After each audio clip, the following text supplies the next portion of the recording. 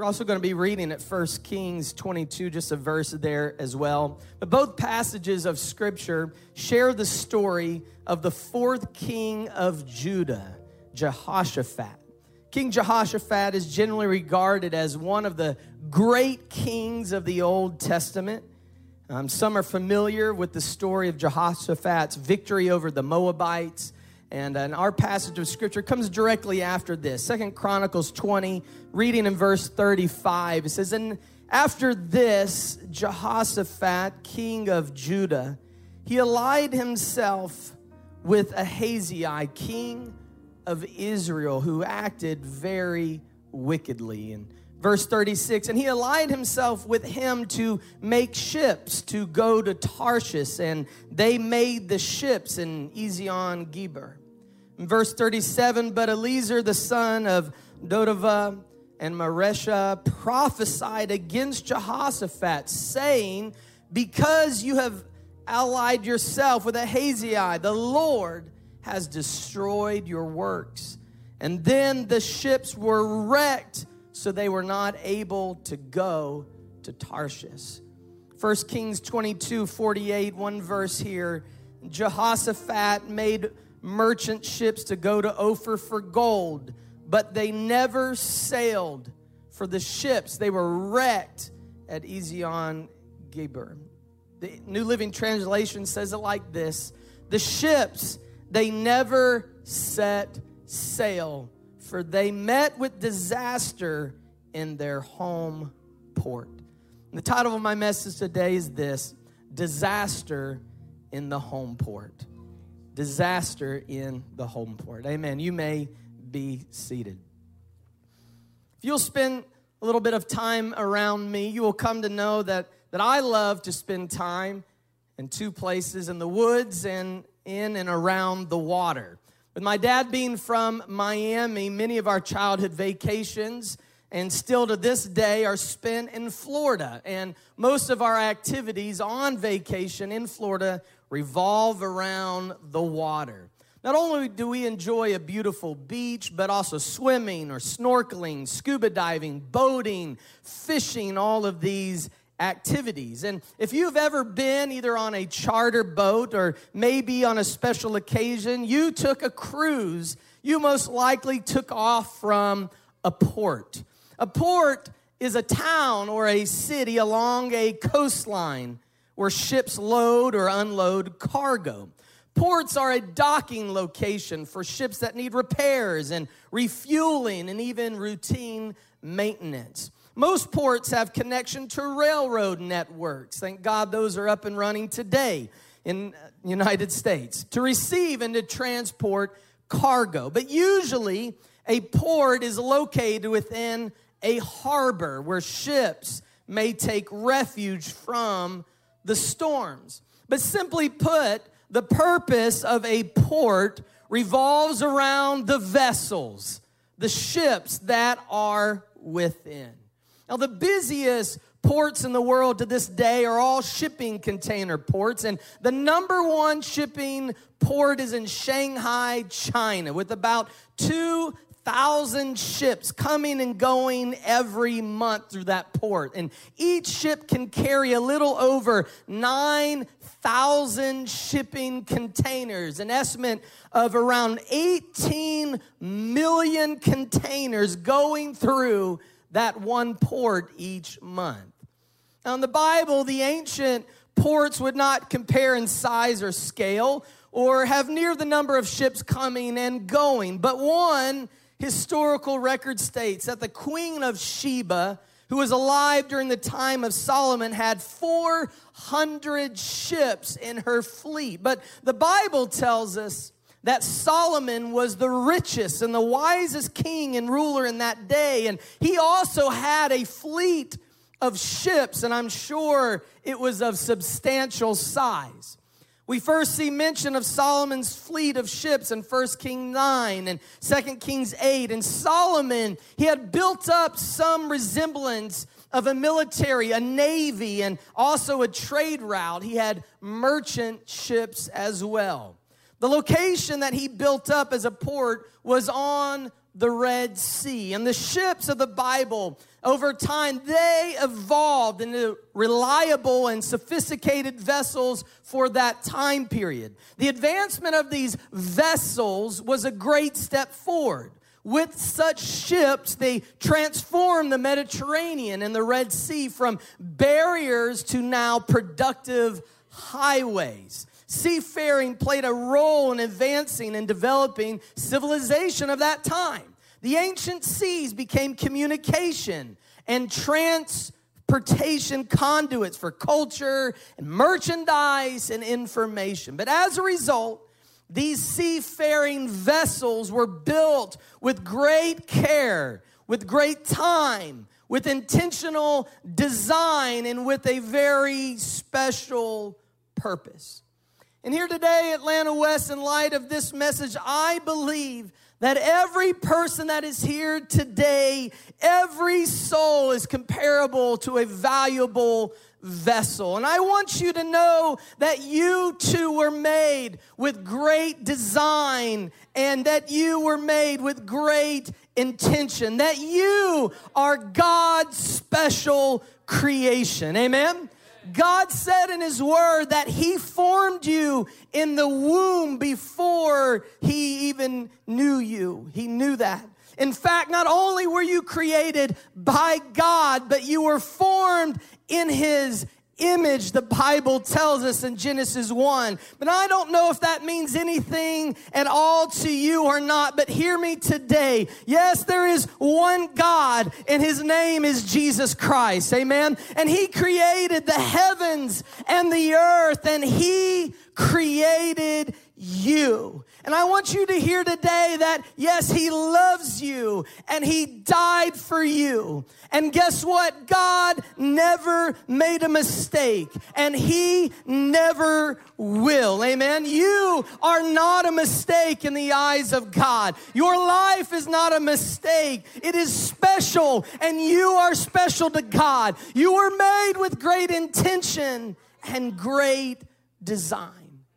And I want you to know today that you are also a part of more than just a fleet of ships coming and going to port, docked away in some obscure harbor. That once you are born of the water and Spirit, as Pastor John's mentioned the importance of earlier today, as Jesus references well in John 3:5. Once you are saved, you are joined together, a part of the body of Christ, the church of the Most High God. And you may feel somewhat disconnected or isolated or alone, but I want to remind you that you are a part of something so much bigger than yourself. Amen? And I know for a fact, if you will put forth the effort, there is a body of believers here today, amen, with open arms, ready to receive you into the family of God.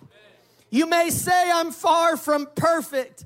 Well, perfect because neither are we, amen? You may say you have issues. Well, that's not an issue because so do we. The Bible says that all have sinned and come short of the glory of God. But He saved us, amen, and He redeemed us, and He brought us out of the darkness into His marvelous light.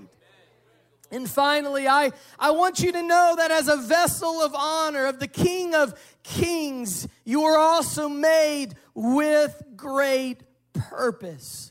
The Bible tells us that you are a chosen generation, a royal priesthood. You are a holy nation. You are God's own people. And in fact, God said in Jeremiah 29:11 in the NLT, He said, for I know the plans that I have for you, says the Lord. They are plans for good. And hear this today. They are not for disaster, but to give you a future and to give you hope.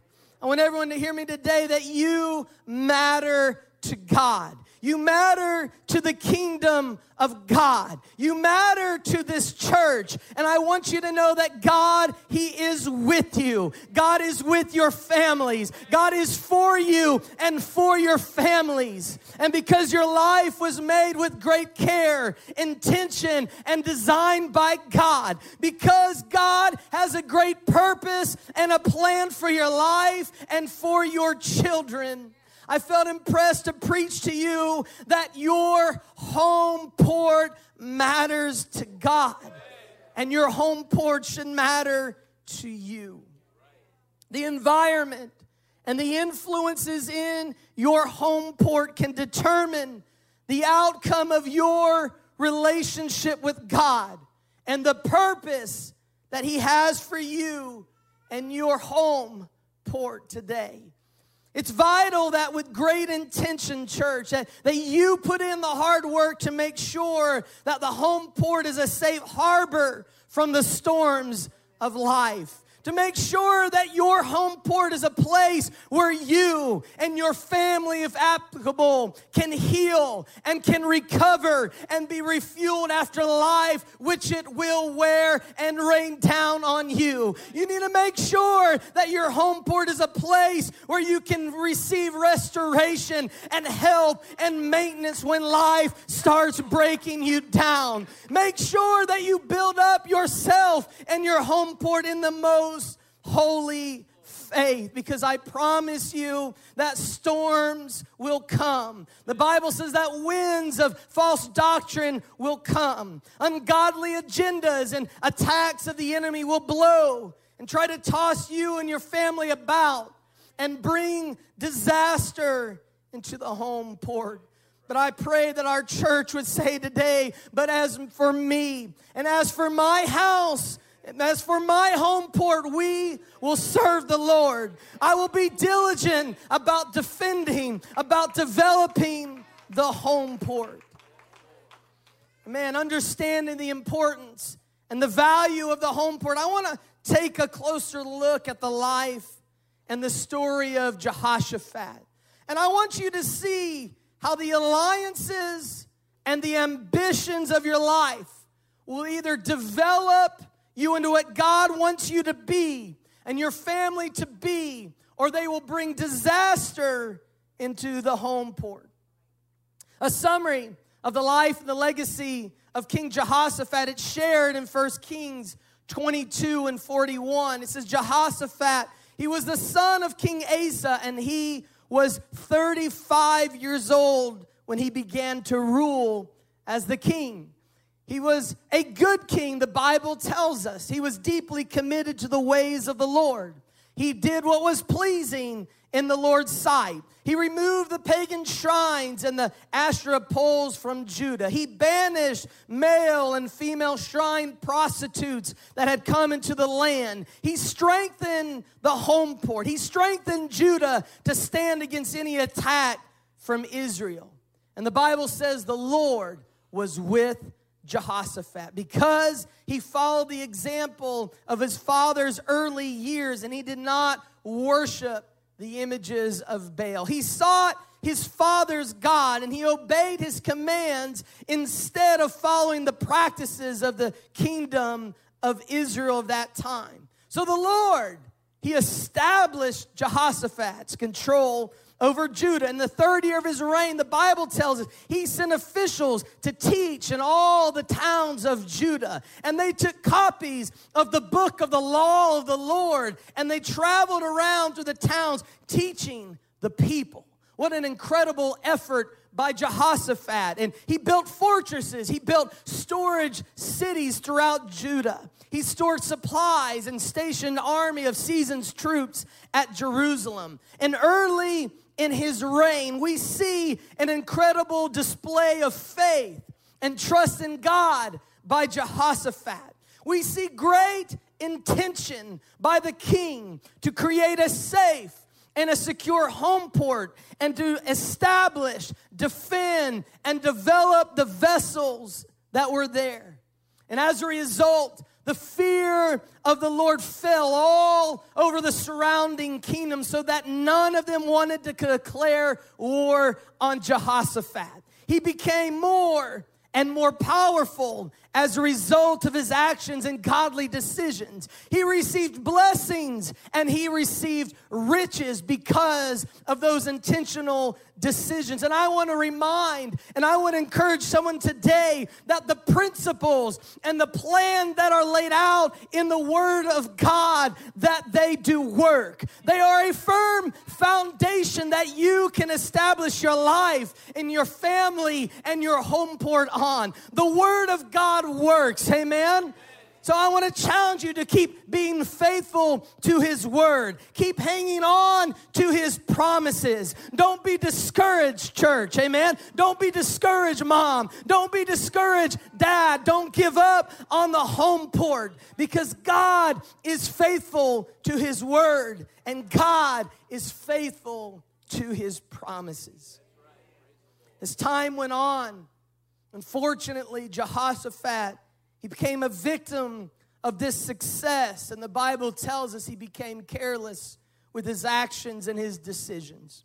2 Chronicles 18 says, after some years, he went down to visit King Ahab in Samaria. I don't know if it was arrogance, if it was curiosity, if he felt untouchable or impenetrable, but Jehoshaphat had no business going down to visit Ahab. Ahab was renowned for his evil ways. 1 Kings 16 and 21 tells us that Ahab, the son of Omri, did evil in the sight of the Lord more than all who were before him.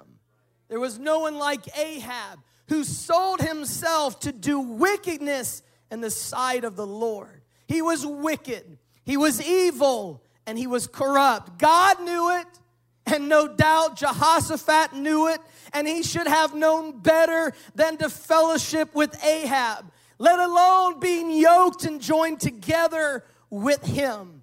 But we read that Jehoshaphat, he made an alliance with Ahab of Israel by having his son Jehoram marry Ahab's daughter, which of course is also the daughter of Ahab's wife, who was the notoriously evil and wicked queen Jezebel. What was he thinking? A question my dad would often ask my brothers as kids, and quickly would answer his own questions. I know you weren't thinking. You weren't thinking, Jehoshaphat. You went down to visit evil, wicked Ahab. And we read in this chapter that Ahab persuaded and enticed Jehoshaphat to go to war against Ramoth Gilead. And this is what Jehoshaphat said. He said, I am as you are. You and I are as one. He said, my people are your people, and we will be with you in the war. Mind-blowing, the words, the statement of Jehoshaphat. And in his carelessness, he invited the enemy into his own royal court, and through this, he joined together in war. It was clearly an unholy alliance. Amen? 2 Corinthians 6:14, it tells us as the people of God, do not be unequally yoked together with unbelievers. The NLT says, don't team up with unbelievers. For what fellowship has righteousness with lawlessness? And what communion has light with darkness? Church, it doesn't matter if you have served Lord for a long time or you are just saved. It doesn't matter what you have done for the Lord in the past or you're just beginning. It doesn't matter the victories and the blessings in the Lord you may have experienced. There should never come a point in our lives, in our families, in our walks with God where we compromise our values, our principles, our doctrine for anyone or anything. Amen. There should never come a point where we begin to let our spiritual guard down. The Bible says, let him who thinks he stands to take heed. Be careful lest he fall. The Bible tells us that we should watch and pray lest we enter into temptation. Church, the spirit is willing, but the flesh is weak. The Word of God says that you trust in the Lord with all of your heart, but do not, when it comes to your life and with your decisions and with your alliances and your relationships, to lean unto your own understanding, but in all your ways acknowledge Him. Because Proverbs 14 tells us there is a way. There is a way that seems right to a man, but its end is the way of death. Because of this unholy alliance, the war with King Ahab was a disaster. It was also a cowardly setup by Ahab, using Jehoshaphat as a decoy. As you read this story, he told Jehoshaphat, you go ahead, you wear your royal robes. Go ahead and stick out like a sore thumb, and I will just disguise myself. And Jehoshaphat, he realized in the heat of battle what he had allowed, what he had done, how far he had come. And the Bible says he cried out to the Lord. And by the mercy of God, he was saved. And God helped him by turning the attackers away.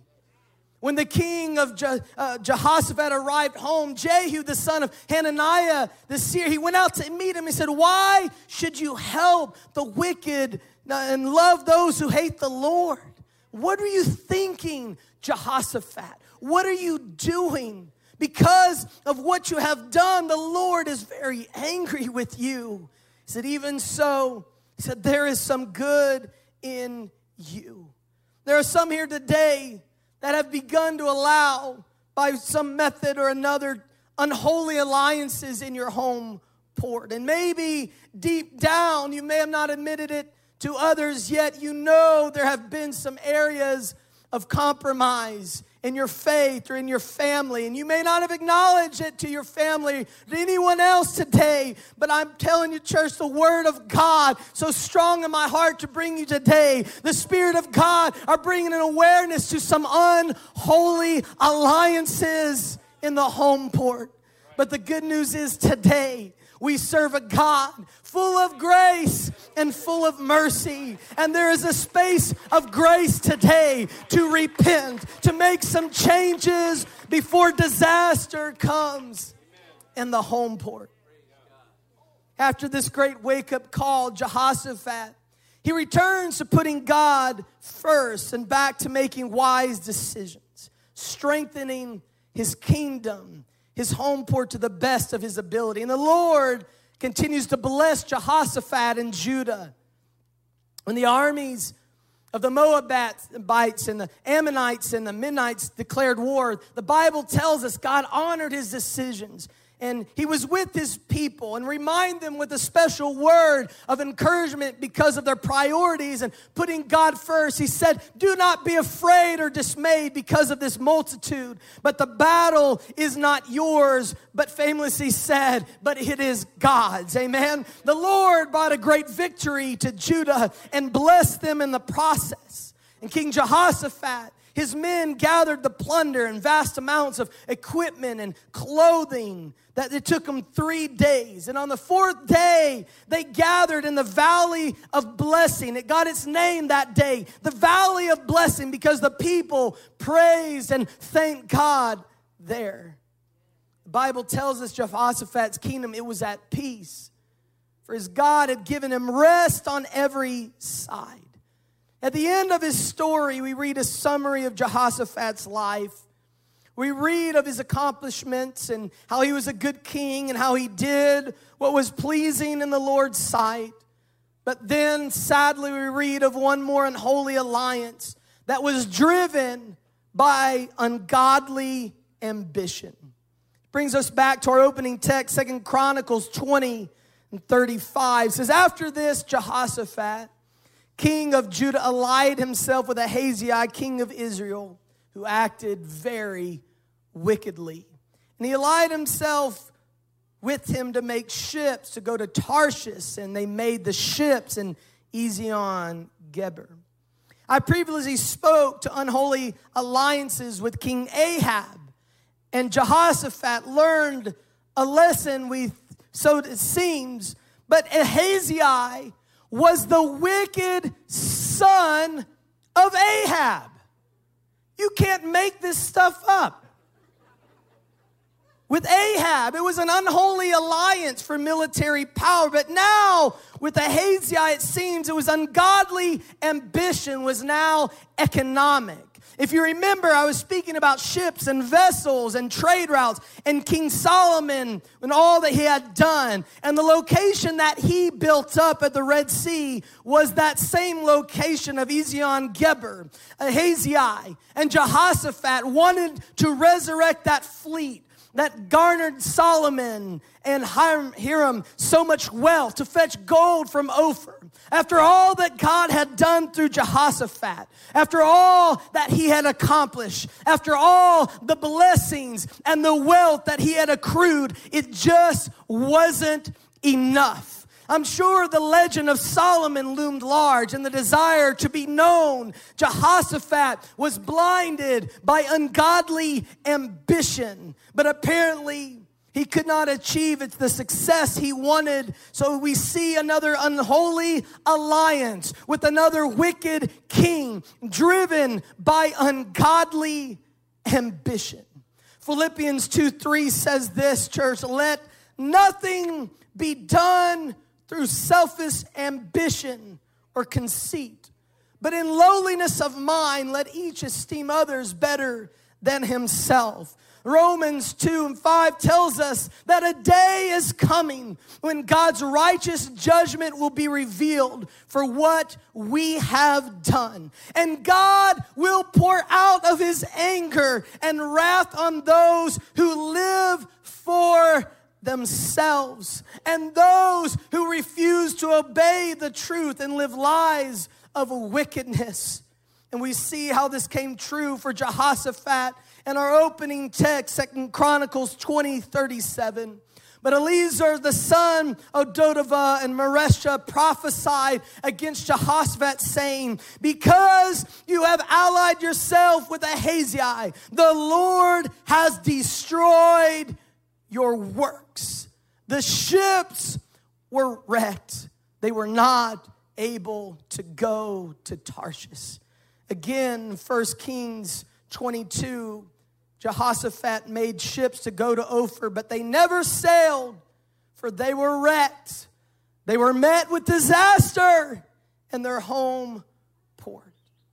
No matter how blessed by the Lord you may be, if your ambitions are not guarded and God focused, they will lead to your family's downfall and disaster in the home port. And that is why I want to encourage you today by the word of God as holy vessels of the King to focus on godly ambitions. 2 Corinthians 5:9-7 says, therefore, we must make it our aim, our goal, our ambition, whether present or absent, to be well-pleasing to him. For we must all appear before the judgment seat of Christ, that each one may receive the things done in the body according to the works that he has done, whether good or bad. Knowing therefore the terror of the Lord, we persuade men, but we are well known to God, and also trusts are well known in your consciousness. Church, hear me. Matthew 24 reminds us to tell us that heaven and earth will one day pass away. That dream job, that career is going to pass away. That prized education, that hobby, that game, that wealth, that retirement status, that relationship, it's all going to pass away. But what we lay up in heaven and the word of God will remain for all eternity. God, help us to be ambitious about the things of God. God, help our families, our church, our home port to be God-centered and God-focused in all that we do. Pearl Harbor is the famous U.S. naval base and seaport near Honolulu, Hawaii, the scene of the devastating surprise attack by Japanese forces, December 7th, 1941. Just before 8 a.m. that Sunday morning, hundreds of Japanese fighter planes descended on the base. More than 2,400 Americans died in the attack, including civilians. Another 1,000 people were wounded. In less than 2 hours, the surprise attack was over, and every battleship in Pearl Harbor, the seaport, had sustained significant damage. And in all, the Japanese attack on Pearl Harbor crippled or destroyed 20 American ships and more than 300 planes before they even left the home port. Dry docks and airfields were also destroyed. And as I mentioned, 2,403 soldiers were killed that day. Early on the morning of December 7th, George Elliott, manning that radar equipment, the northern tip of Oahu, just after 7, he noticed this large blip on the radar, something to indicate a rather large flight. Another lieutenant that he reported to, Kermit Tyler, quick to dismiss as the blip as a dozen B-17 bombers arriving from San Francisco. But it was in fact 183 fighters that Elliott had spotted on the radar. A few hours later, the tragic events of the day started to unfold. A judgment call, had it gone the other way, may have prevented the complete surprise of the bombardment. It's safe to assume that even if he had heeded those warnings, attack would still have been devastating. But some sort of preparation, even 10 minutes notice, might have saved the lives of those who were unprepared. The day after the assault, President Franklin D. Roosevelt asked Congress to declare war on Japan, and he shared these words.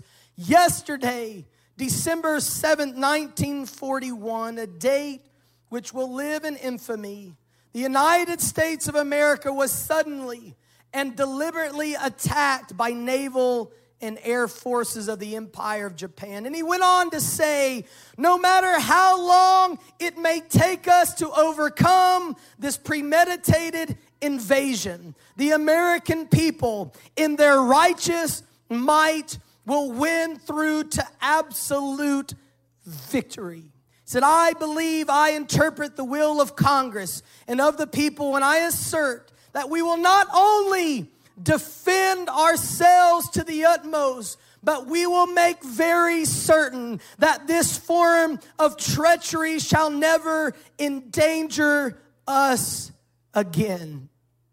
Sadly, evil is real and it exists to this day.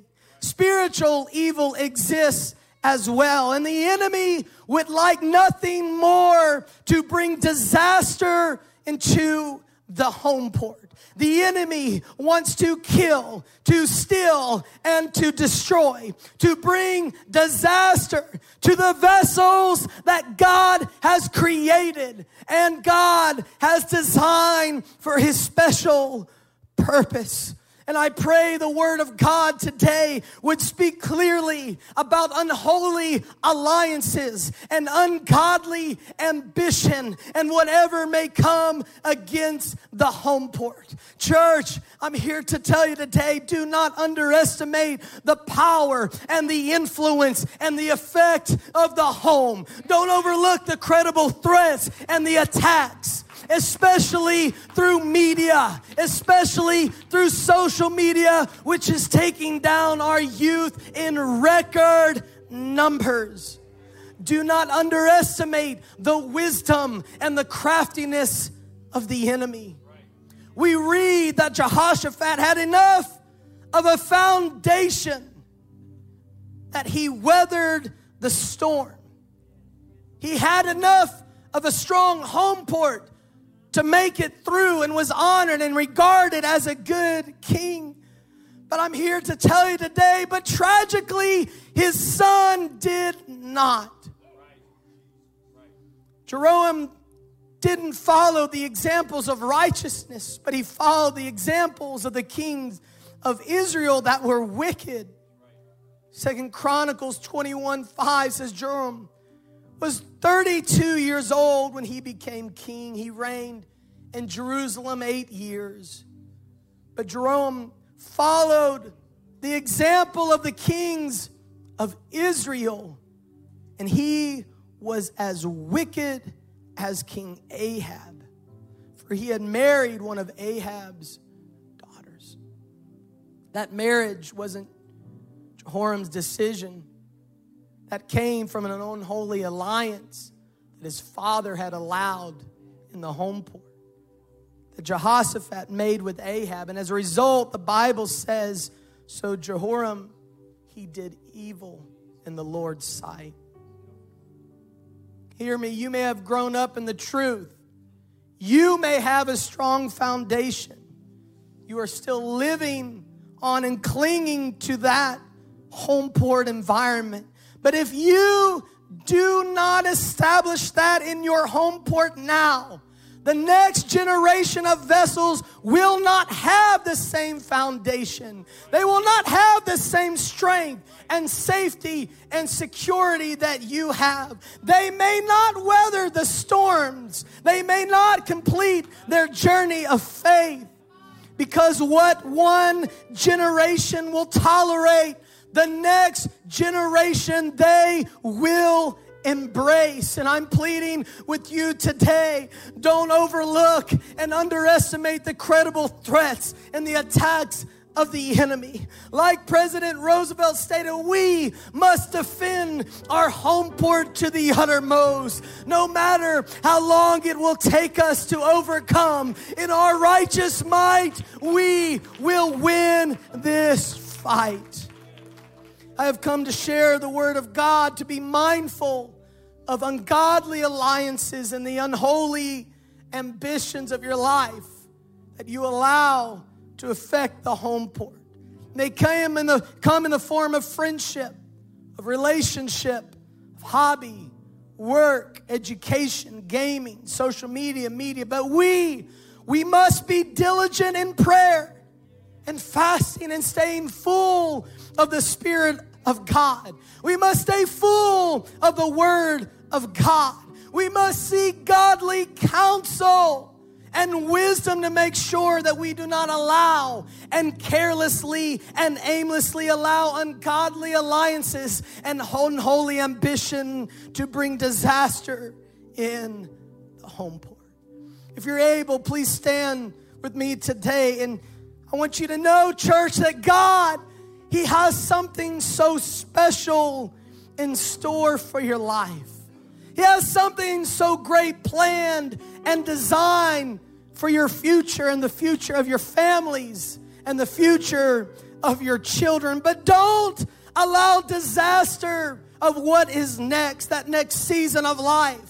Don't allow disaster to come to your relationship with God, the next adventure in ministry, the next generation of our church. We have not yet tapped into the full potential of God's power. We have not yet tapped into His heavenly resources. So I challenge you today to make a commitment to put God first in all that you do. If needed, I encourage you to start some things over. The mercies of God are new every day. You can start afresh and anew today, to rearrange what you have tried to do on your own. And in the presence of God, maybe take a step back today. Let there be sincere evaluation of what that has been birthed out of your will and not His will. And if needed, to repent if you've made some disastrous decisions in your life. But God, help us to have eyes that see and not overlook that which could be a threat to the purpose and the destiny that you have for us, for our church, and for our families.